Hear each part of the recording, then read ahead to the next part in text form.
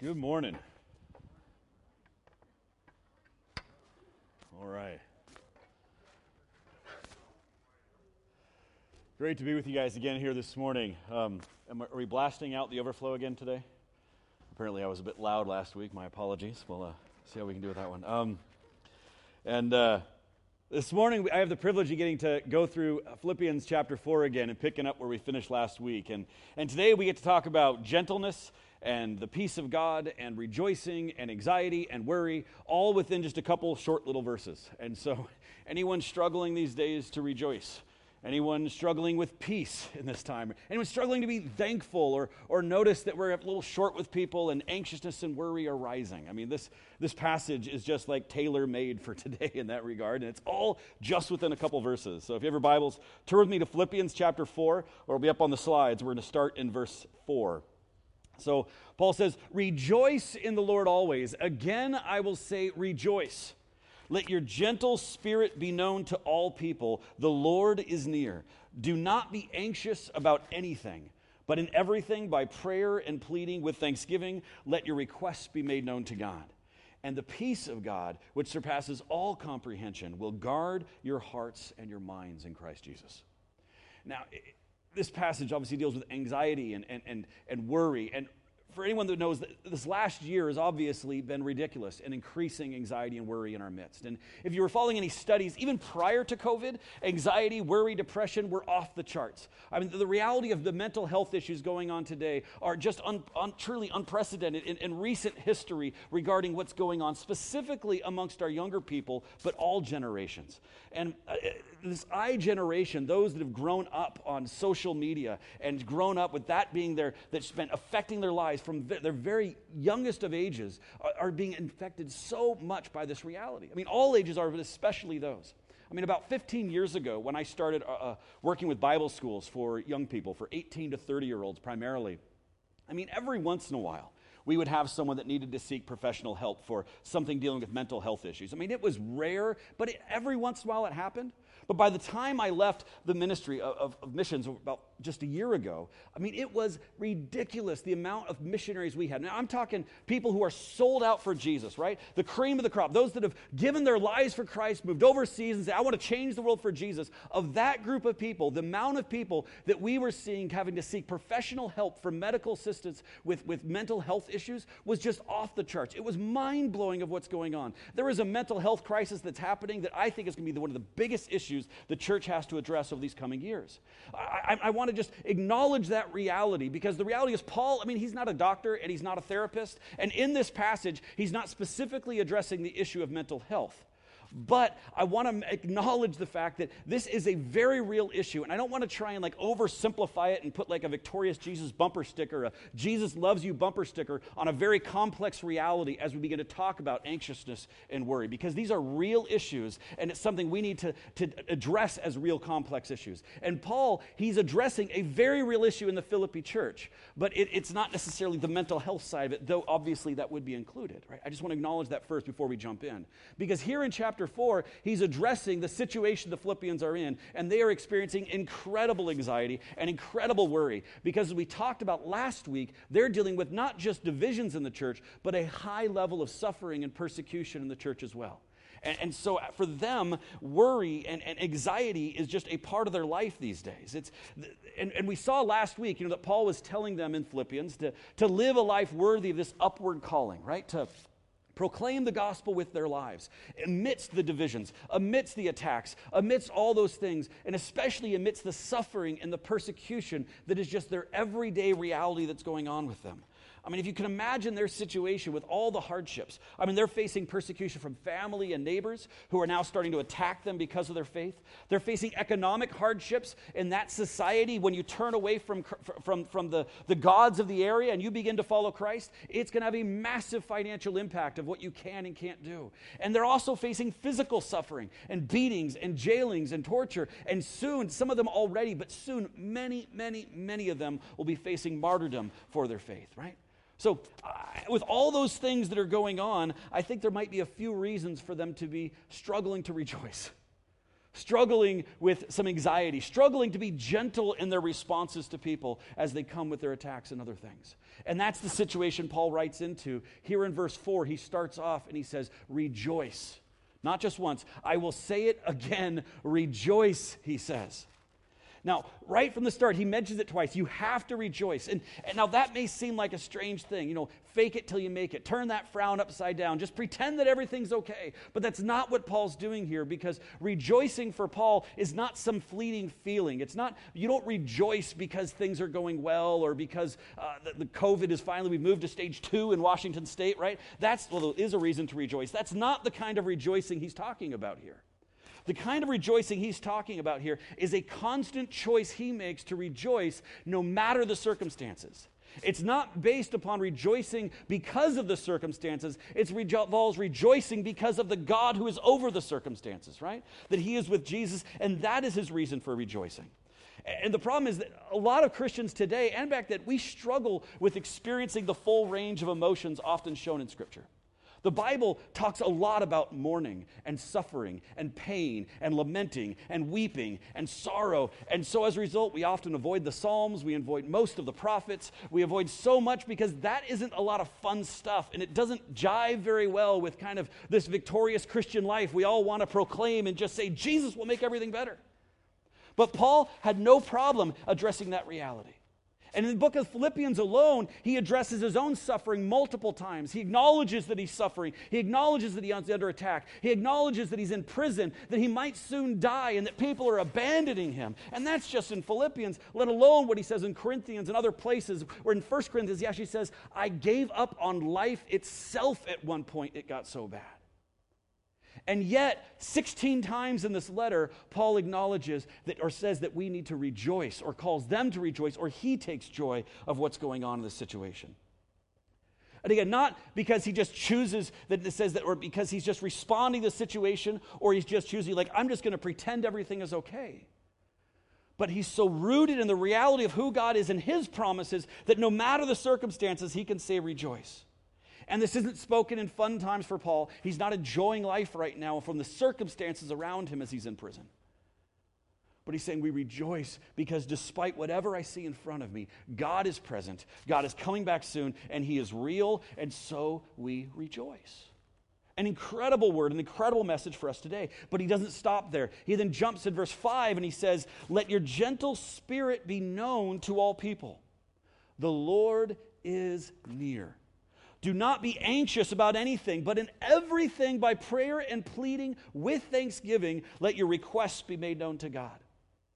Now, here in the NASB version up on the screen, it says, let your gentle spirit be known. Other translations would say things like, let your gentleness, or your gentle forbearance, or your reasonableness.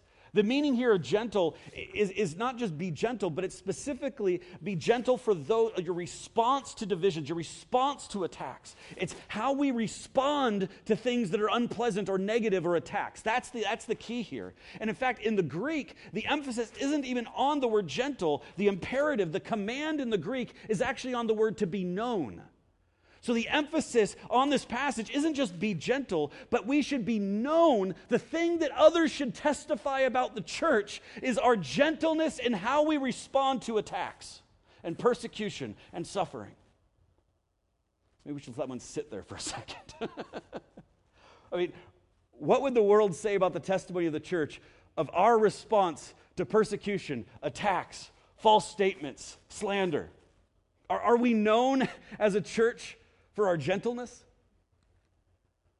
Is that our testimony to the world? The way that we love like Jesus, respond like Jesus to the world? Or more specifically, what about me? What am I known for? When I'm attacked or slandered or someone says something about me or my family or shares something that I disagree with, am I known? Is that what I'm known for? Is that the way that I respond to people when there's tension or division or angst actually draws them to Jesus? My response of how, my spirit of how I respond draws them to him. Is that what I'm known for? Because that's what Paul is talking about here. It's a hard message. We're actually going to come back to this in a second. So we're going to talk about how through what Paul says. But so how can they be gentle here? Well, you got to keep reading because then it says, because the Lord is near. Scholars say that when it says the Lord is near, we don't actually know exactly which of those meanings Paul is intending. When he says the Lord is near, is he saying he's near in the sense that his return is imminent? He's coming back soon? Or is it the Lord is near in that Jesus' presence is with us? My favorite Pauline scholar, it's Dr. Gordon Fee. I'll quote him a lot in the future. Love the man. And anyways, in this passage, the way he describes, and many others, he says he's convinced that it's actually both intentions intended here by Paul. That Jesus is returning soon, and that he is here with us, and therefore we can rejoice. We can rejoice because his return is imminent, and so we don't have to be worried about whatever the temporary trials are, because all injustices are going to be righted. Jesus is returning soon, so we can rejoice, and we can be gentle, amen? But it's also the other meaning that because Jesus is right here with us right now, we can rejoice. We can walk in gentleness because the Savior of the world, the King of the universe, is right here with us at this moment. Emmanuel, God with us. And so we can walk in gentleness and respond to others in love because the Lord is near. And he doesn't stop there. He keeps going. The English translation sometimes gets a little funky because of these verse references that get in the way. And if you don't know, the verse references were actually added by some dude riding across horseback hundreds of years ago, right? They weren't inspired. It was because he needed to print it and needed an easy way to do it.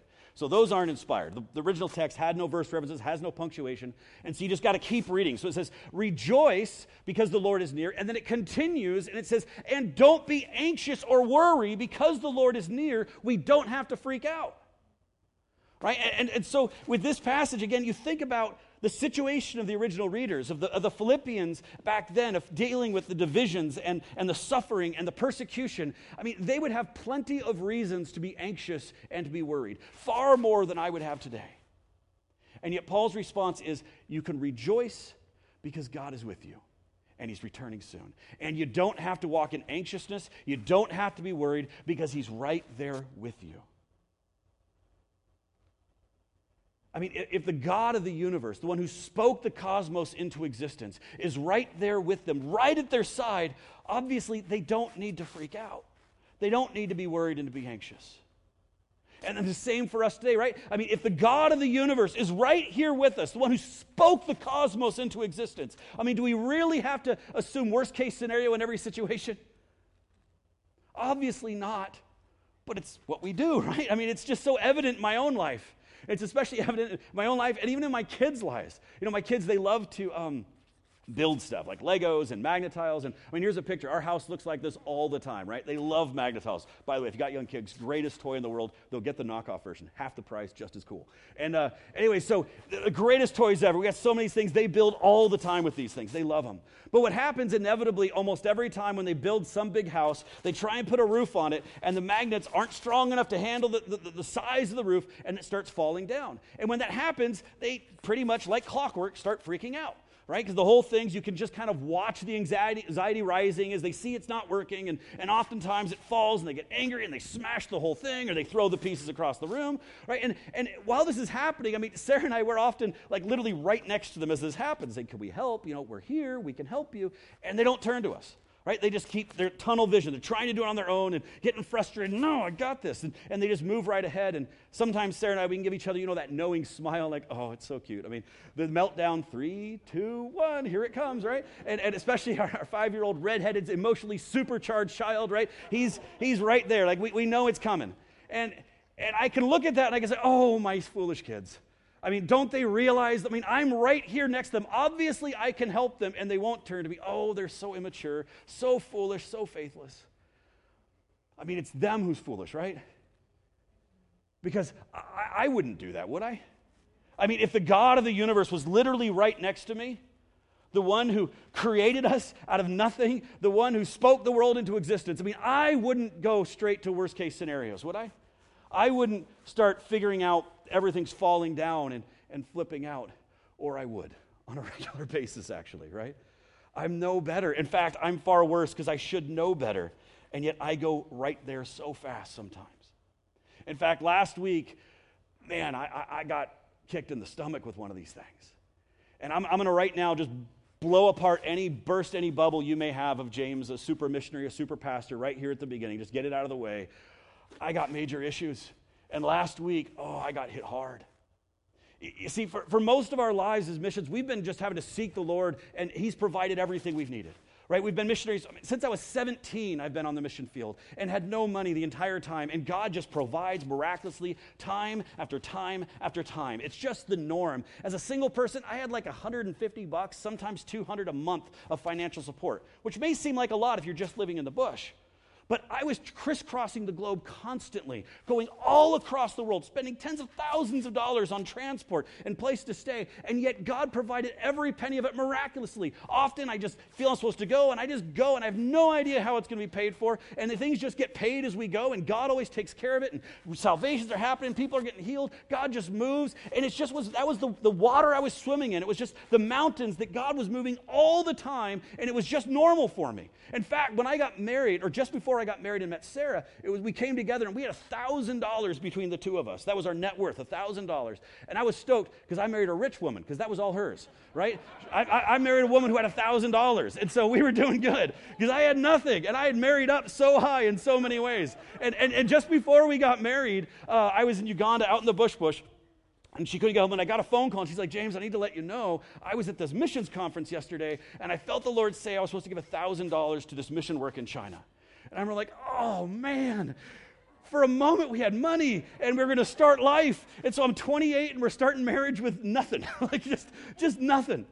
But yet, God provided miraculously day in and day out. I mean, it was been an amazing journey of us just getting to see God move. And it's never been something that I've had to really flip out about because God's miraculous provision for us, the way that we've lived, has actually been what's been normal, not the exception. We just expect him to move. We have no paychecks. We just expect God to move, and God always provides. It's been amazing. So fast forward to yesterday or last week. Tuesday, I'm sitting in the office, and I get some news, and it's a major financial hit, and it's one of those ones that just, right? You know what I'm feeling like? Just it makes you queasy inside, and you're like, oh, Lord. In fact, I didn't even say Lord because I was just looking internally, and it hit, and I was struggling. In fact, Shannon, he got a firsthand witness of it. He was right there as I kind of had my internal meltdown, and I became internally my five-year-old redheaded, emotionally supercharged kid. Internally, just my whole world falling apart. My magnetile house roof is caving in, and I'm just like, what are we going to do? And I start freaking out. Now, I've been in this situation thousands of times. For some reason, this mountain sea was a little bit different, and it hit me. It hit me hard. And I'm not proud of it, but I started freaking out. And so I'll come back to that story in a second, but along with that, what I wanted to recognize is that the Philippians situation in this, their situation obviously is so much worse than any situation I was in at the time. I mean, they're dealing with actual suffering, not just a small financial hit. Right? And I even got this incredible church behind me that's been doing so awesome for us and so supportive in so many ways. They don't have that reality behind them. I was in a situation where, I'm even receiving a paycheck now, which is a weird thing for us after an entire life living without one, right? But you know what actually happened in that time for me of receiving a paycheck? I kind of realized I'd prefer to not have one.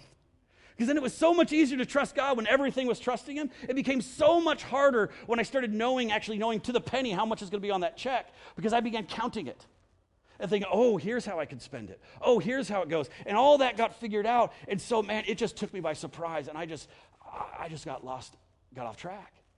But the Philippians, their situation is so much worse. They are in this position where their lives are genuinely at risk. And they're trying to trust God in this place. And Paul's response to them is rejoice in the Lord always. Rejoice. Walk in gentleness because Jesus is right there with you. And he's coming back soon. You don't have to be anxious. You don't have to worry. Just pray and recount the thankfulness that you have to God, and his peace will be upon you. And this is all brought together so beautifully through the story of Jesus with his disciples. Now, you guys would know this story. It's pretty famous. Jesus speaking to a massive crowd of at least 15,000 people when you count the women and children, not just the 5,000 men. Right? And he's been teaching all day, but there's a growing worry amongst the disciples because as Jesus is teaching, they're recognizing a problem. People are getting hungry because Jesus is going all day. And as time goes on, their anxiety begins to rise a little bit as they recognize that very soon they're going to have 15,000 people coming to them for food. And they don't know what to do. And so they're waiting. And finally, Jesus takes a breath. He takes a little bit of a break. And they rush Jesus. And they say, Jesus, what are we going to do? You got to send these people away. And Jesus, in Mark chapter 6, he answers them. And he says this, you give them something to eat. Now, what's awesome is the Apostle John actually tells us that Jesus knew what he was going to do, and he's just testing them right here. This is just a test for them. He's literally just messing with them, just seeing, like, how are you going to handle this? He already knows what's going on. He's got a big smile on his face. He knows what he's going to do, but the disciples don't. And so with Jesus right next to him, they say in the next verse, they said, that would take more than half a year's wages, Jesus. Are we going to go and spend that much on bread and give it to them to eat? They're freaking out. Right? They don't know how they're going to feed all these families. Their magnetile roof is starting to cave in. They're wigging out. They don't know what to do, what's going on here. Or they can't feed these families. Or in our situation today, maybe they got the wind knocked out of them financially. Or maybe they're just waiting for that pink slip to come from work.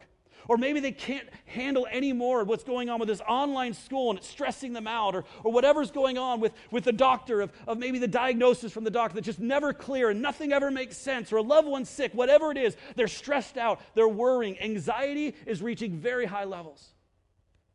But then comes Andrew. John tells us that Andrew took Jesus literally and he went out to look for food. And Andrew comes back with a boy like, okay, we have food. Oh, wait.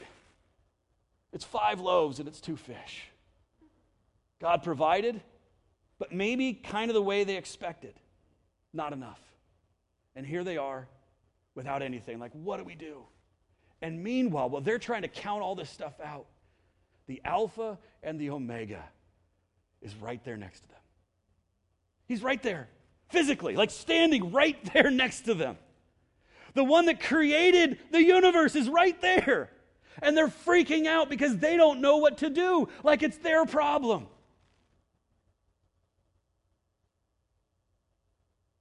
And then Jesus does his thing. The Prince of Peace brings his peace. And the God of peace provides, and everyone is fed. And there's a ton left over, and the disciples get one of the greatest lessons in rejoicing and gentleness and not needing to be anxious and worrying, just like Paul would describe to the Philippians over 30 years later. It's an amazing story of God's provision. That all they needed to do was to turn to Jesus, who was right next to them the whole time. But they kept trying to fight this battle on their own, and they let the anxiety and the worry take over them. But Jesus was with them the whole time. So what about us today? Is Jesus with us right now? I mean, obviously, we know theologically, yes, he's with us. The Holy Spirit is with us, right? I mean, Jesus says it in John chapter 14, in verse 26. He says, but the Helper, the Holy Spirit, whom the Father will send in my name, he will teach you all things and bring to your remembrance all that I have said to you. Jesus says, my peace I leave with you. I mean, think about Philippians here. My peace I give to you, not as the world gives do I give. Let not your hearts be troubled. You don't need to be anxious or worry, neither let them be afraid. I mean, it's almost like Jesus is reading right out of Philippians chapter 4. Or maybe Paul knew Jesus pretty well. Right? And Jesus is speaking this out, that because my Spirit is with you, my peace is with you. And they say, and then a couple chapters later in chapter 16, the disciples are freaking out again. If you read the Gospels, this is a common thing for them, you'll recognize. Right? They do this regularly. And because they're freaking out now, because Jesus has said, I'm leaving. I'm going to go be with the Father, and I'm going to die and not be with you any longer. And they say, no, we can't accept that. And they start flipping their lid. And so Jesus says here in chapter 16, verse 7, he says, I tell you the truth. It is to your advantage that I go away. For if I do not go away, the Helper, the Holy Spirit, will not come to you. But if I go, I will send him to you. So Jesus left his Holy Spirit with the disciples, for him to be with them everywhere they went. They get all of Jesus all the time available to them. So much better. And that's why Jesus can say, it's of a greater benefit to you that I go, because I'm going to send my Holy Spirit to be with you. Now, do we believe this as Christians? Again, theologically, we may have heard this at some point. We might assent to this reality. But is this the reality of our lives? Do we actually believe this? Have you ever heard anyone ask, like, imagine if Jesus showed up in this room today? Like, what would you do? How cool would it be if Jesus walked into your church today? Wouldn't that be amazing? Well, we don't have to ask that question because Jesus already said it. He says, this is Jesus, that what would be better than me physically standing right next to you, Jesus says? My Holy Spirit being with you. Jesus' words. Better than the God of the universe standing next to us is the Holy Spirit being with us in His full presence right here, right now. Jesus' words. Do we believe that? Again, maybe we do, but I don't think it's practiced by most of us. And part of that's because we're a little wary of the Holy Spirit. There's been so many abuses. The truth is, much of the church, we live more of a binitarian faith than a trinitarian faith. Right? Because we just don't really know what to do. And as a result, we miss out on so much of who Jesus is.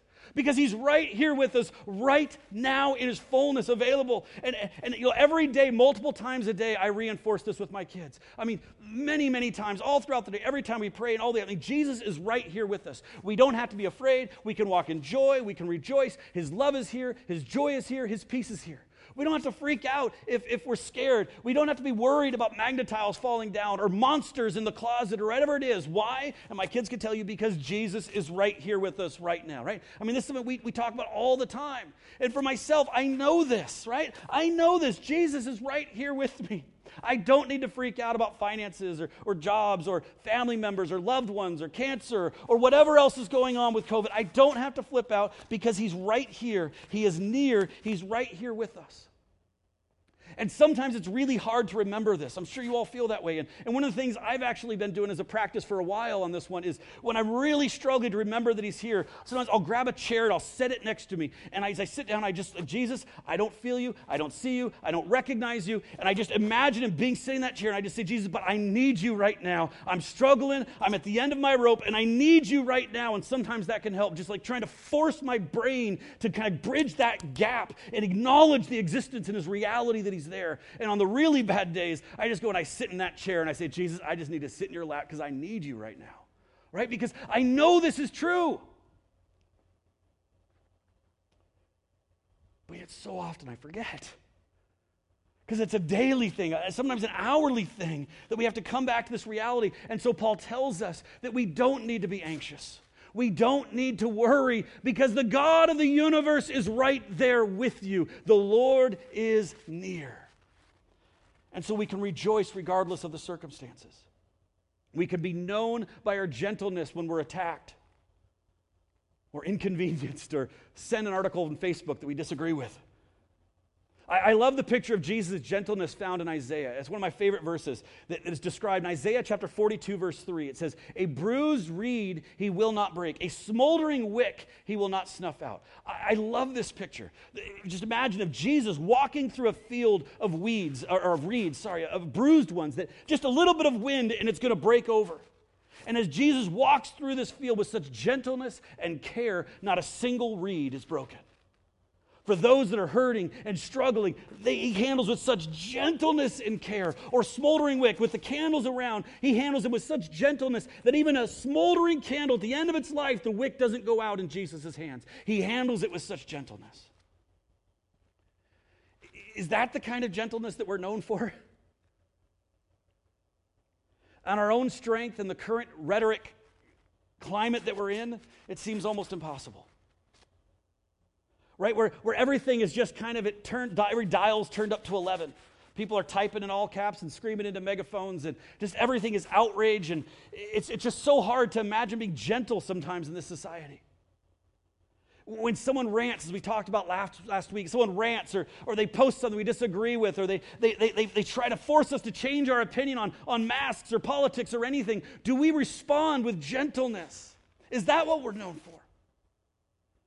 If someone asks us to put a mask on or invites us to come to their house where they're not wearing masks, regardless of our opinion on the issue, are we responding with gentleness? Or do we move quick towards judgment and offense? If someone gives a statistic or a news article we don't agree with, how do we respond? Is it with gentleness? Can we be the hands and feet of Jesus? Can we love with gentleness the way that Jesus does? And the answer is obviously a resounding yes. We can because Jesus is right here with us. We can love as he loves. We can be gentle as he is gentle because he's near. He's right with us. The empowering presence of Holy Spirit is right here, and we don't have to type that response or that angry email or make that snarky comment or choose to be offended. We can respond, instead say, I'm sorry you're hurt. I'm sorry you feel disenfranchised. I'm sorry you feel abused or you feel attacked or whatever it is, and we can seek out that person with the gentleness of the Lord in the circumstances. And we can ask the Holy Spirit to give us a gentle word of encouragement, regardless of whether we agree or disagree, or maybe even a gentle rebuke, but the key word being gentle. Right? And we can rejoice because Jesus is near. His promises are true, and he's coming back soon, and we can love well. We can experience his joy over and over and over again. Just like Peter did, we can hold on to Jesus and fix our eyes on him during any storm. You know, the crazy thing about that story about the disciples and the feeding of the 5,000, I mean, that's a crazy miracle, crazy thing God did. And that's in Mark chapter 6, and as well as on the other Gospels. We read of this radical thing God did. Now, it's interesting because these disciples have already seen Jesus do so many miracles up to that point, right? But they've never seen Jesus radically provide provision for 15,000 people, maybe more than 20,000 all at once. That was a new thing. And so they were being tested in new ways. But if you flip just one more page in your Bible, in the book of Mark, from Mark chapter 6 to Mark chapter 8, or if you're in Matthew, it's literally probably on the same page. It's in the next chapter in Matthew. We get the next story that Jesus tells. This time, Jesus is on a different mountain. This time, it's going to be 4,000 people instead of 5,000 people. And this time, it's going to be 7 loaves of bread instead of 5, and 3 fish instead of 2. But we know the rest of the story. And he tells it again. I mean, it's almost hilarious when you see what Jesus is doing as a result of this, right? God is doing this on purpose. The last time he clearly said it was a test. You think that one was a test? This one is the test times 1,000. And so Mark chapter 8, verse 1, he says, during those days, another large crowd gathered. And since they had nothing to eat, Jesus called in his disciples to him and said, I have compassion for these people. They've already been with me for 3 days and have nothing to eat. If I send them home hungry, they will collapse on the way because some of them have come a long distance. It's the exact same scenario, right? Just different mountain. In fact, they even have more to work with than they did the last time. I mean, there should be like red blinking signs going off, going test, test, test, test, right? I mean, Jesus on the side, is he saying these things? You give him something to eat? I'm sure he's just trying to keep a straight face. He's like, just off on the side, like, you guys do it this time. I wonder if they'll get it, right? I mean, this is hilarious if it weren't true what's going on here. And so let's look at the disciples' responses in the next verse. Do they get it? Of course not. But where in this remote place can anyone get enough bread to eat? What? They literally just saw him do it with more people, with even less provision, and now they're completely faithless as the fact that God can do this again. And all they see is the mountain in front of them, and they lose sight of Jesus again. I mean, how faithless do you got to get in this position? They don't recognize the King of the universe standing next to them. A different mountain, and they completely lose sight of Jesus. I mean, Jesus couldn't be more obvious if he tried to create a test of some kind. I mean, do you get that? This is so obviously set up that way for them. I would just love to see Jesus' face at that moment, this knowing, gentle, loving smile as he's just like, oh my goodness. They still don't get it. And they start freaking out. I mean, how did they not immediately just laugh and say, I get you. You're not going to get us on this one again, Jesus. And they, hey guys, let's watch what he's about to do because the Jesus show is about to start. I wonder how he's going to do it this time. Maybe it's going to be quail like in the desert or manna, or is he going to do that and multiply the fish and loaves thing? Because this is going to be cool, guys. Let's watch. Jesus is awesome. Right? I mean, that's what they should have done, right? Instead, freak out was the default option, not the peace of God. Oh, so faithless, those disciples. So easy to make fun of. Or as we read Scripture, one of the reasons I love it so much is it's just such a mirror to our hearts. And so there I was last week, freaking out on the front of a different mountain with even less significant situation than what I've dealt with 1,000 times before. And I've totally lost sight of Jesus. So did I respond in faith? Did I go home and grab the kids and Sarah together and say, hey kids, get some popcorn and let's pray because we're get to watch the Jesus show here. Like God's going to provide. We don't know how, but he's going to provide some miraculous way. And maybe it'll be from a distant relative, maybe a new stimulus check. I don't know what God's about to do something. And let's come together and pray and be thankful and wait for God to move. I'd love to say that's what I did. But instead, I drove home, put the kids in the other room for a meal, had dinner with my wife, and I began counting loaves and fishes. I'm not proud to admit it. I began going through the loaves and counting and recounting and figuring out how am I going to feed 4,000 people with only 7 loaves and 3 fish. Totally forgetting that he's done it so many times with more people, with more loaves and fish. And I lost sight of him. I didn't recognize that the Savior, my gentle, loving Lord, is literally right there next to me with a giant smile on his face. I totally lost sight of him in the midst of just a slight change of scenery, and I totally lost sight of him. But I'm so grateful because I went to bed that night, and I woke up the next morning, and I knew I was all out of sorts. I mean, I was a mess. And as I woke up the next morning, I just went to have extended time with the Lord. And I came right here to this exact passage in Philippians chapter 4. And I just said, Lord, I need to rejoice, Lord, because you are near. Jesus, I need you right now. And I know that you are near. So, Lord, I want to take everything to prayer. I want to be thankful, Father. Help me. I need your peace right now. And the most incredible thing happened. This was literally last Wednesday morning as I'm sitting there in my office at home, and I'm just sitting there in the chair, and I just acknowledge, and I say, Jesus, I need you. I saw him again. And it's like everything changed in a moment. And I said, there you are. Obviously, he never left. And as I saw him, I experienced his peace, just as he describes there in verse 6 and 7, where he says, and the peace of God, which surpasses all understanding, will guard your mind and your heart. And in that moment, I felt his peace. It was overwhelming at that moment. And it wasn't just a feeling. I mean, it was so much better, because in verse 9 is where he tells us we don't just get a feeling of peace, but it says, and the God of peace will be with you. The Prince of Peace himself. We don't just get a temporary feeling that comes and goes depending on circumstances. The Prince of Peace is with us through all the circumstances. And in that moment, it all became clear. And I just spent so much time just thanking him and praising him and thanking him in that moment. And it just was such clarity and beauty in that moment that I don't need to worry. I don't need to freak out, because God is with me. And he's with me right now.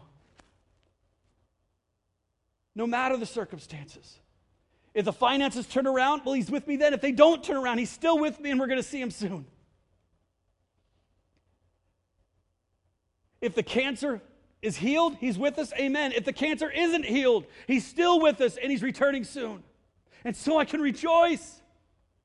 I don't have to let the situation of the world raise my anxiety levels and match what the world is doing. I can walk with Jesus because he's right here with me.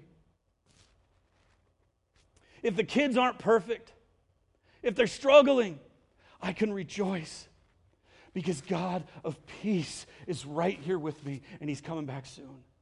I can respond with gentleness. I don't have to worry, not because of my present circumstances are great, but because God is with me. With me right here, and his promises are true. The Lord is near. And next week, or the week after, or the month after that, when it's a different mountain in front of me, and all of a sudden, like Peter, I find myself sinking. I totally lose sight of Jesus again, and I notice that tension rising in my chest. I notice the queasiness growing in my stomach, and I'm going, what do I do? My hope and prayer is I will turn to Jesus more quickly than I did this last time, and I will recognize that my loving, gentle Savior is right here next to me, the God of peace, and I can turn to him. I don't have to go down that road of freaking out again. Way before I let my magnetile roof cave in again. And the reality is, This is even a practice that I do regularly. For over a decade now, this is a practice I've been doing as a spiritual discipline, just continuing to go to the Lord and trying to emphasize, just experience the reality of His presence with me. I mean, Brother Lawrence calls it practicing the presence of God, and someday we'll do a whole sermon series on that. But that Jesus is with us here right now. I mean, I couldn't have made it through this last year and the crisis and the trauma and the trials had that not been a regular practice. But with a slight scenery change, it all went out the window.